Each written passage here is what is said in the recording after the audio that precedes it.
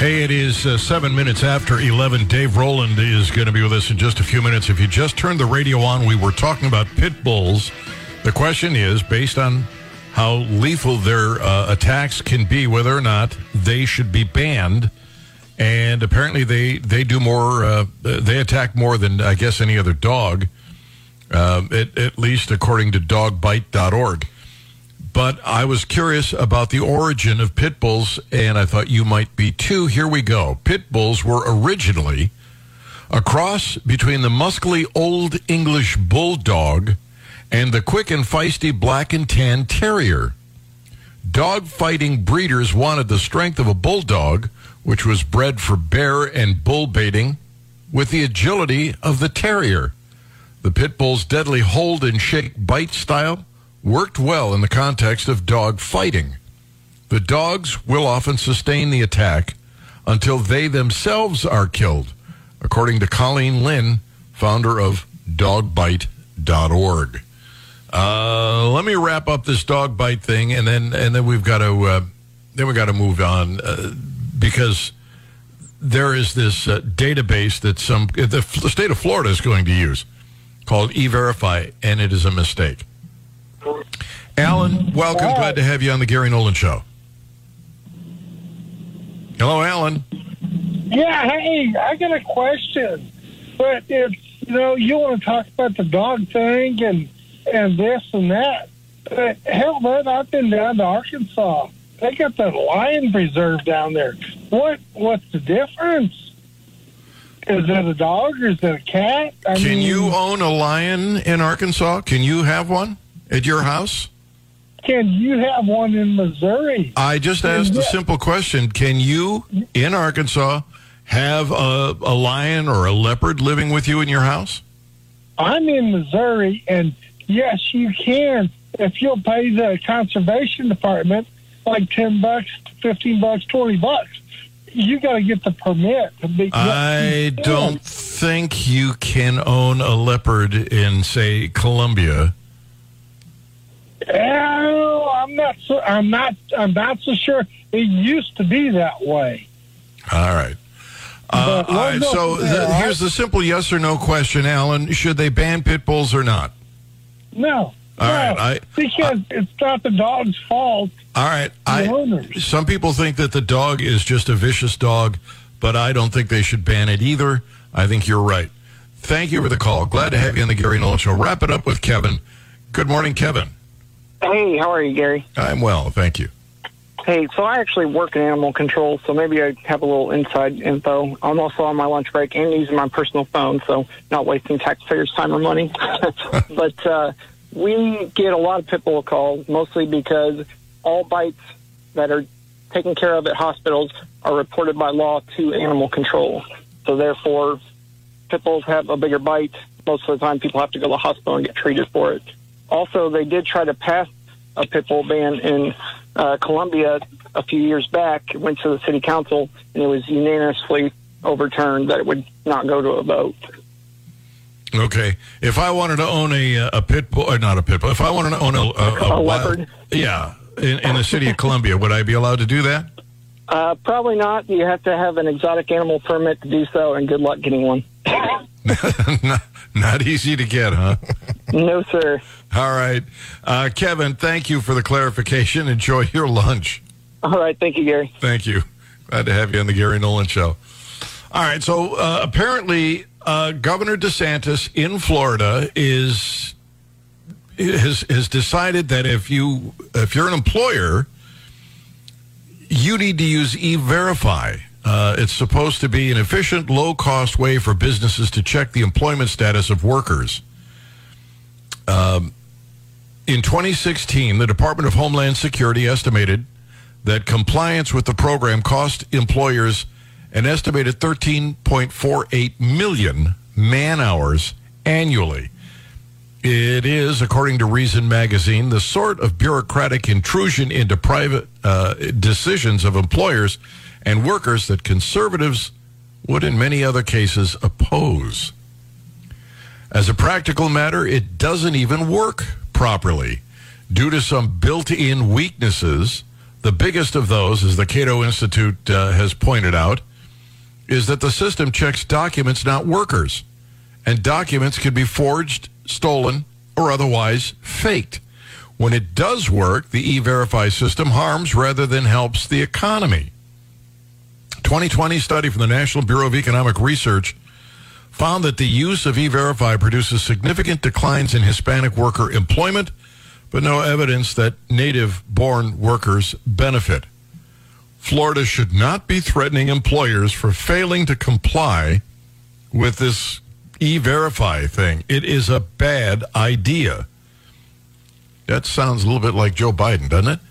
Look, here's how it should work. You shouldn't have an income tax. You shouldn't have a FICA tax. You should have a consumption tax. Anybody who comes into the country and goes to work pays it because they got to eat. They got to buy clothes. They got to live. And that's the best way to treat this. E-Verify just, it literally, it hurts people.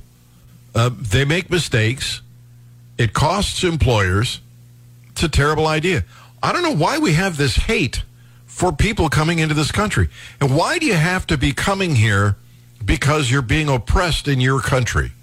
Why? When did that happen that we only let you in under certain circumstances?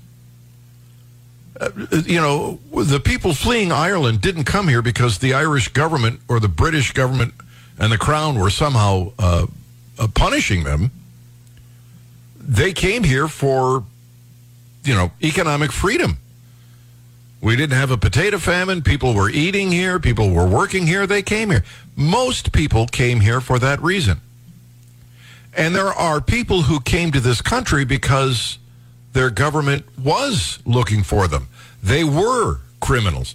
But they came here, and most of them ended up working and producing and having families and becoming, generations later, us.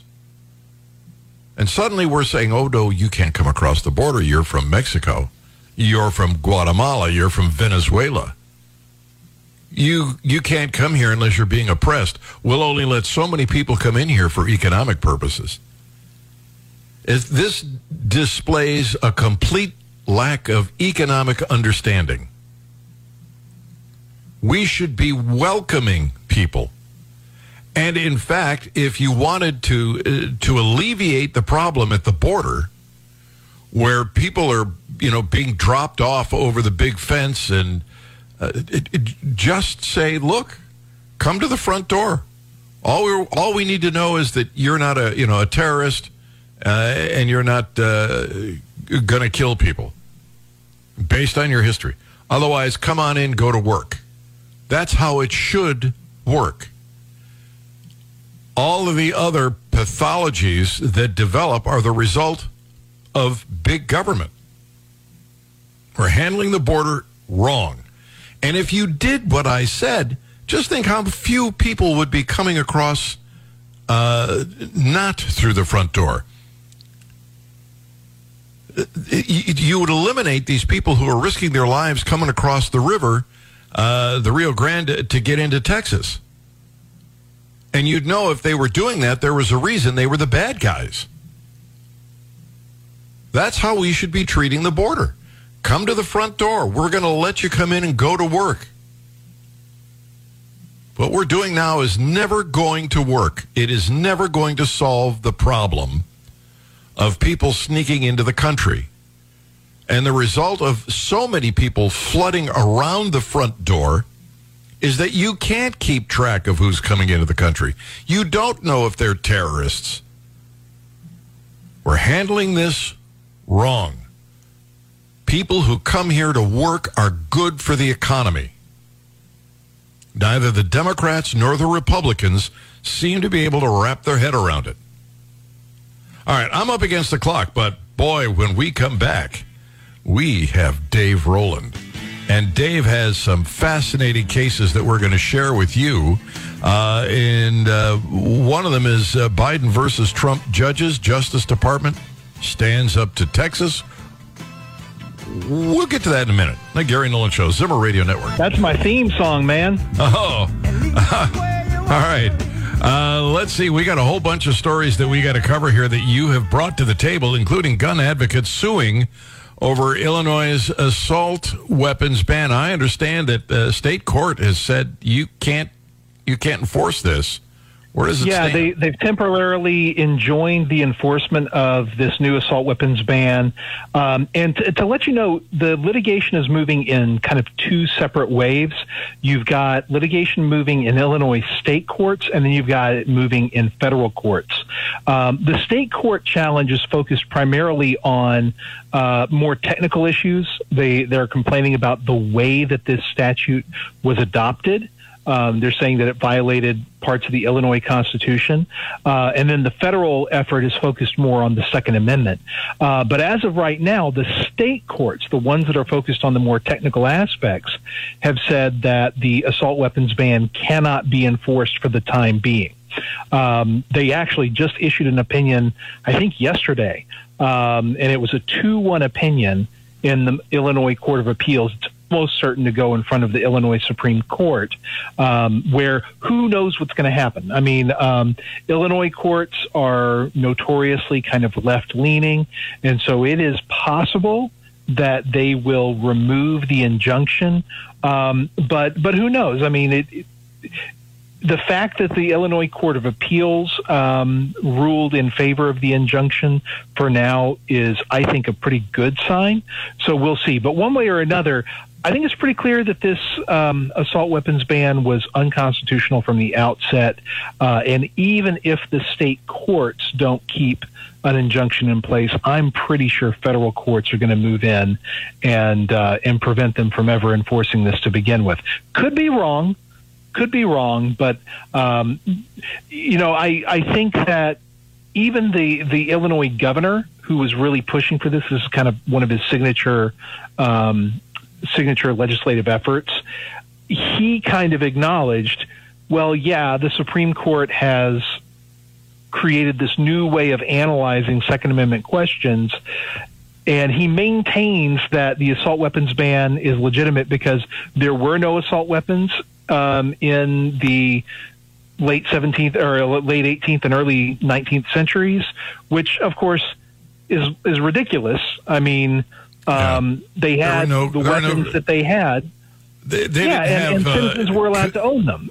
They didn't have computers printing newspapers back then, but they still have freedom of the press. Yeah, saying that a certain technology didn't exist at the time doesn't answer the constitutional question, right? And so I think that his defense of this statute is, number one, purely political, which, I guess I understand that, but constitutionally it's misguided, and I'm pretty confident that this assault ban is not going to stand up, especially once the federal courts get a hold of it. Blue states are poking around, sticking their finger anywhere they can, looking for a weak spot to get around the Supreme Court decision on the Second Amendment. And I've yet to find a place where they have prevailed. Is that... I'm trying. I think there have been a couple of lower courts that have indulged the poking and prodding.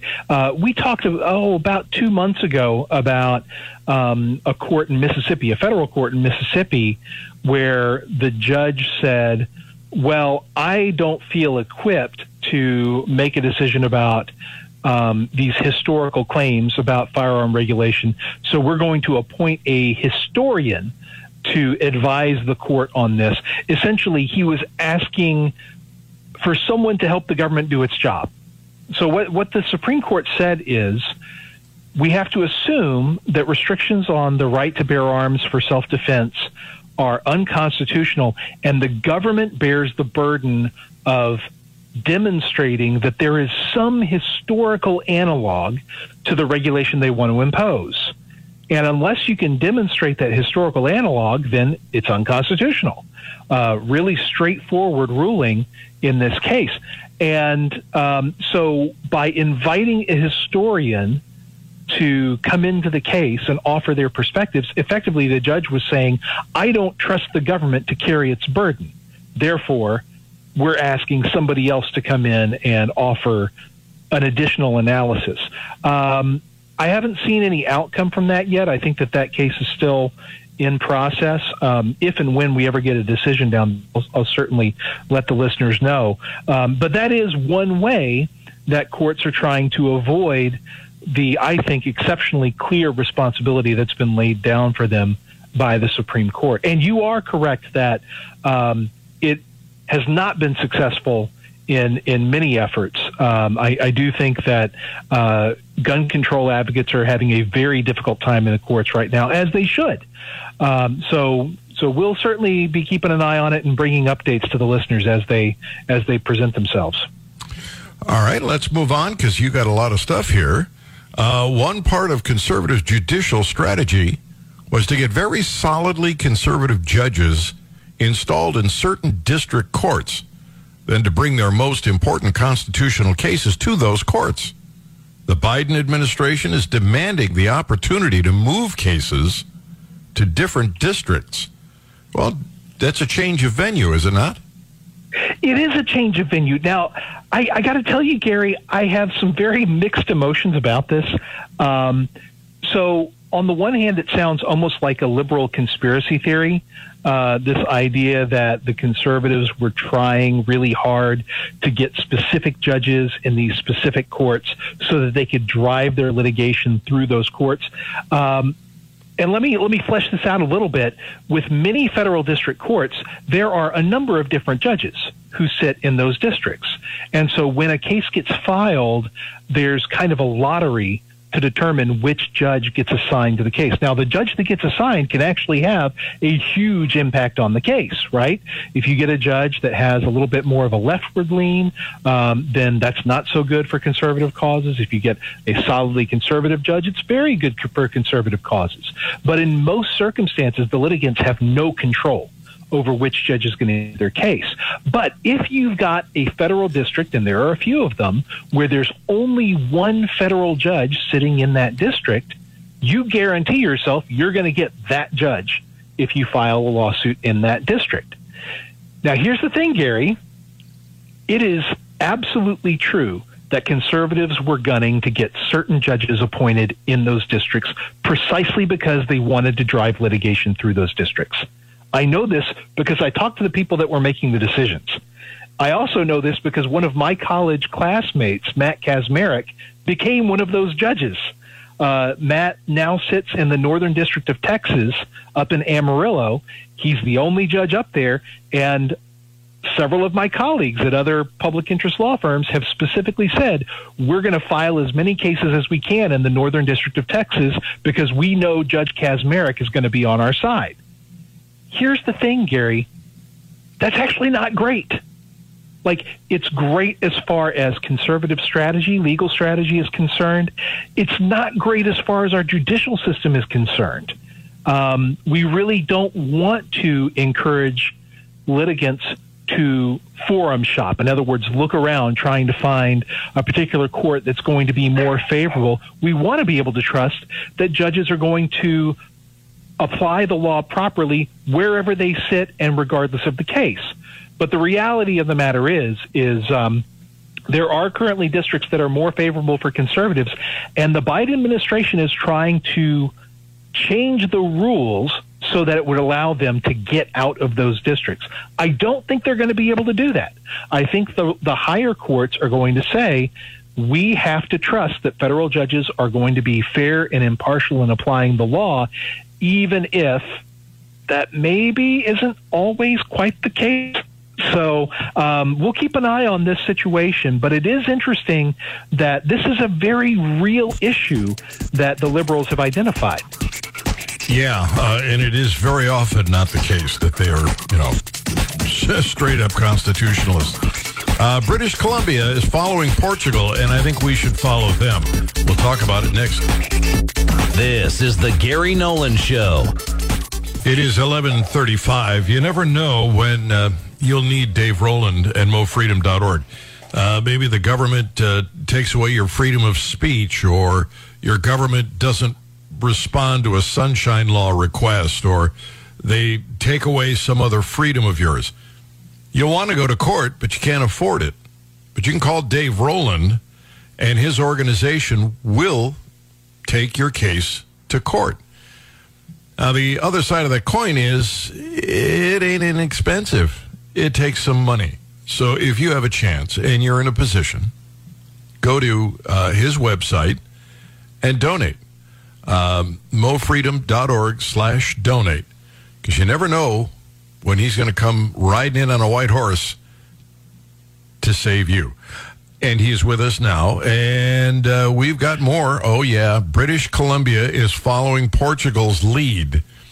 This all has to do with the drug war, Dave. It does. So, Gary, you and I have both frequently talked about how the drug war has just been a catastrophe on many different levels, especially when it comes to individual liberties and constitutional freedoms. But there has been a very slow movement to undo the drug war. Portugal started, I think, almost 2 decades ago when they effectively decriminalized all drugs. And instead of funneling money into a drug war, they focused on health issues and addressing addiction issues. And it's been very favorable results for their society. So British Columbia, this province in Western Canada, is about to do the exact same thing. They're going to decriminalize all drugs, even heroin and cocaine, and they're going to instead focus on the health aspects and the addiction aspects and trying to discourage people from choosing to use these drugs, but not banning it. And this effectively is designed to kill the black market. So one of the biggest problems that happens is when you make a product that people want to use illegal, it doesn't prevent people from getting access to the product. It means that the product gets moved on a black market. And that means that the people making purchases can't always guarantee the uniformity or the quality of what they're buying. It means that the people who are buying and selling are taking enormous risks, and that encourages the development of gangs and gang warfare and turf battles. It's part of the reason that Mexico is the mess that it currently is, because the black market incentivizes a lot of violence. And by ending prohibition, effectively you're removing the perverse incentives to create all of this violence. And it also allows people to prepare the products in such a way that the purchasers can be more confident in the quality and reliability of what they're buying. So all of these concerns about opioid overdoses and fentanyl overdoses, a lot of that has to do with the people who are purchasing and using those products don't understand what's actually in them. It's not necessarily uniform. The thing that they buy today may not be the same thing that they bought yesterday, and that's how it's a recipe for overdoses. In order for this to work, somebody has to be able to legally produce. Now, they're saying you can carry up to 2.5 grams of opioid without fear. But if you want to buy 2.5 grams, somebody's going to have 5 grams. Otherwise, they've only got one customer.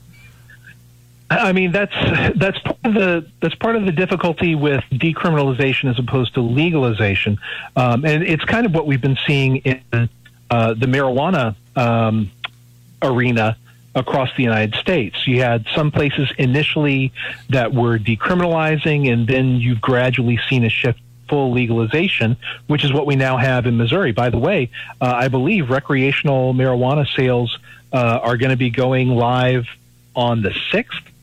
So just in a few days here in Missouri, you would be able to go and purchase marijuana legally under state law. Yeah, but that is so. So if the federal government wakes up and decriminalizes marijuana, if you're in the state of Missouri and you have too many ounces of marijuana, even though it's been legalized, you're violating the law. That is a challenge with what we adopted. What we adopted was not ideal. I do think it was a step in the right direction, and I would hope that if Congress comes to its senses and delists marijuana, and so that it would be legal nationwide, I would hope that we would make further adjustments to our state constitution to make clear that this is not illegal at all.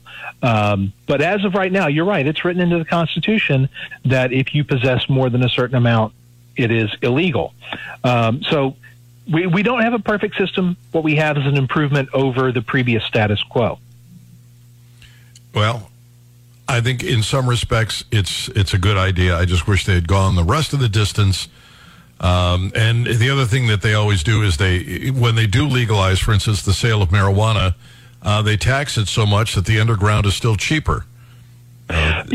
Speaking of, Gary, that actually raises an interesting point. I wanted to follow up on what you were saying about the work of the Freedom Center by talking about a potential case that I received yesterday.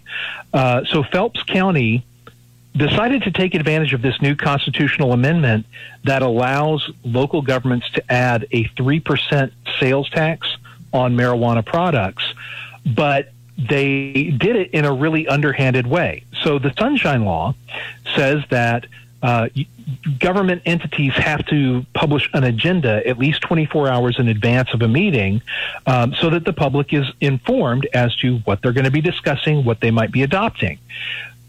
Phelps County Commission did not have anything on their agenda about a 3% sales tax on marijuana, but they decided at the last minute that they were going to adopt an ordinance that puts this question on the ballot for Phelps County voters. We got a call yesterday from someone saying, hey, doesn't this violate the Sunshine Law to, kind of toss this issue out there, this substantive policy issue out there without giving the public any notice that they were going to be discussing it or dealing with it? It does violate the Sunshine Law. And this is a situation where the Freedom Center would ordinarily be very interested in getting involved in this particular case. But we've got a problem. Our resources are limited. And right now, we're kind of stretched to the limit of what we can do with our current set of resources. And so we are going to discuss the possibility of jumping in on this case and seeing if we can get this taken back off the ballot because they violated the Sunshine Law in putting it on in the first place. But this is one of the issues that we run into when we are dealing with our limited resources is we can't always take all the cases that we would like to, certainly not all the cases that deserve to have someone going out there and fighting for them. So donations that are made to the Freedom Center are part of what allows us to go out and fight these cases. Is that a tax exempt? Yes, the Freedom Center is a tax exempt organization, so donations are tax deductible. When we get off the air, I'm going to throw some money your way so that you guys can take up the case because there are court costs that you just have to cover. So I'm going to go to movefreedom.org/donate and donate. Let's move on. Bakery owner in New Hampshire. He's got a problem? He does. So this is one of those weird situations, Gary, where towns really like to control what people put on their buildings. And it's not a problem that's unique to New Hampshire. I've seen it here in Missouri as well. But this town in New Hampshire decided they wanted no signs in excess of a certain size associated with businesses. And this business owner has a very popular bakery.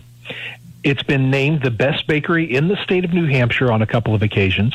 And some high schoolers wanted to do something nice for this bakery, and so they painted a picture with donuts and pastries and all that kind of stuff up on this board above the bakery.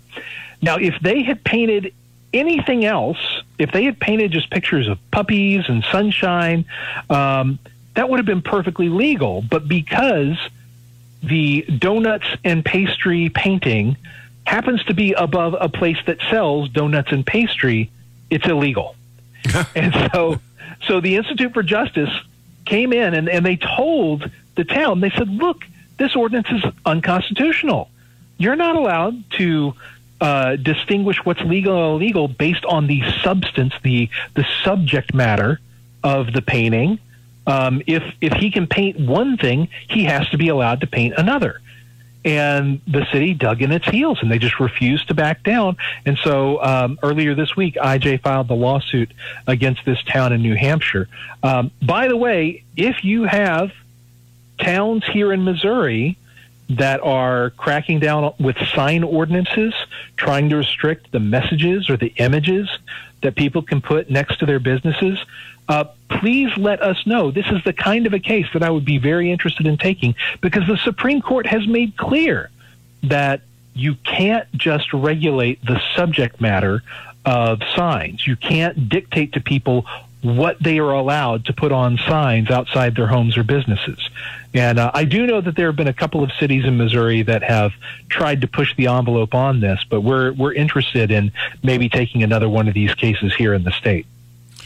All right, we're up against the clock. Dave Rowland with us, MoFreedom.org. Is he condoning fraud? Well, I don't know. We'll look into this. It has to do with health care, and that's next. It is 11:51, and Dave Rowland is with us, MoFreedom.org. I don't condone fraud, he says. But, well, maybe he does. What is this? This has to do with nursing degree? Yeah, there was a big story this last week where apparently a handful of schools in Florida were handing out nursing degrees to people who had never actually completed the educational requirements to earn a nursing degree. And these people were then getting jobs as nurses in various places across the country. And like I said, Gary, I don't condone fraud, but I think an important question here is, if this scheme had never come to light, would people have known the difference? One of the things we frequently talk about in occupational licensing is that occupational licensing imposes all of these costs and burdens on people who want to perform given professions, but frequently there is no actual evidence that the quality of service that they're providing is improved by virtue of undertaking all of these costs and burdens. And so I think a really interesting question here is whether there's any evidence that the people who, to be clear, did defraud the system. You can't legitimately claim that you have completed educational requirements that you never completed. That's not right. But it does raise the question of, did anyone really tell the difference as far as the quality of service that they were providing in their jobs? And if people couldn't tell the difference between nurses that had gotten these educational requirements completed and those that hadn't, maybe it suggests that the educational requirements weren't really that important in the first place. I think that's a really interesting question, and one that I'd like to see looked into. I think occupations should be certified, not licensed. And there's a difference here. If I represent an organization for dentists or plumbers or electricians or whomever, then I can certify that you meet our standards. But if I'm a government entity with a license, I can crush you and take away choice. This reminds me, I was watching PBS, and they've got a car show that's been on for years. And there's a group called ASE Mechanics. You go to get your car fixed, and you see this blue cog with ASE written inside of it. And that says that these mechanics have been certified, not licensed, right. Certified. So you can say, you know, it may cost me a couple of bucks more because I know that training is incredibly thorough. Or if I'm short on money, maybe I go down the street. There's a mechanic that everybody likes. He's not certified. I'll take that risk. You have choice when it's certified. You don't when it's licensed. Yeah, that's an incredibly important point. And it's funny because this is something that has been coming up a lot in the context of school choice conversations, because if you're going to work as a teacher at a government-run school, then you have to meet all the government-provided requirements before you're permitted in front of a classroom. But private schools have a lot more flexibility. And so a private school teacher may not be required to jump through all of those hoops. And a lot of people who are against the idea of school choice are arguing, oh, these are unqualified teachers. But if you look at the actual outcomes, a lot of these teachers that are teaching in private schools are doing at least as good a job as those in the government-run schools, and arguably even better. And so, sure, people can say that they want their children educated at a school where the teachers all meet these certain requirements, but people really should have the choice for themselves. If they don't think that those requirements are necessarily useful in determining the quality of a teacher, then they shouldn't be forced to send their kids to a school that imposes those requirements. Let them choose to send their kids to a different school if they think that that's going to bring them as good or better of an outcome when it comes to their children's education. Yeah, the government has the power to blackmail people. You do as we say, or we're taking away your living. And I don't think, seriously, I'm willing to say, as far as the medical or legal profession, in addition to electricians and plumbers and hairdressers, it should all be certified, not licensed, because I get to make choices then. And they're taking them away. Brian, what do we have left? I got about a minute left. 2 minutes. Can you talk about the petition initiative petition in 2 minutes? Absolutely. So we've talked for some time about the Republicans' interest in reforming the initiative petition process in Missouri. As of right now, if you get a certain number of signatures from 6 of our 8 congressional districts, you can get an issue on the ballot. And if a simple majority, 50% plus 1 of the voters approve your proposed constitutional amendment, it then becomes part of the Missouri Constitution. Because of this, Missouri's Constitution gets amended quite regularly. And that is not necessarily ideal. Constitutions should not necessarily be so easy to amend. And they've been tossing around a number of different ideas, some of which were really, really bad ideas, like making it much harder to get issues on the ballot in the first place. But it looks like the issue the bill that is actually moving forward is not as bad. They're not proposing to make it harder to get on the ballot with this bill. What they're saying is in order to actually amend the Missouri Constitution, you need 60% support from the voters as opposed to a simple majority. As long as they say that in order for this amendment to go into effect, it has to pass by 60% of the vote, I think it's not necessarily a bad idea at all. Yeah, I think it's challenging enough to get on the ballot, and I think that wealthy organizations and unions they've got the money; they'll always get on. But I think raising the bar at the voting polling place is a better idea. Dave Rowland, MoFreedom.org. Dave, thank you for being with us today. Thank you, Gary. Whatever it is in life that you want, go out and get it. Don't wait for the government to drop it in your lap. You make it happen. You seize the day. Carpe diem. Gwen, baby. Honey, I'm coming home.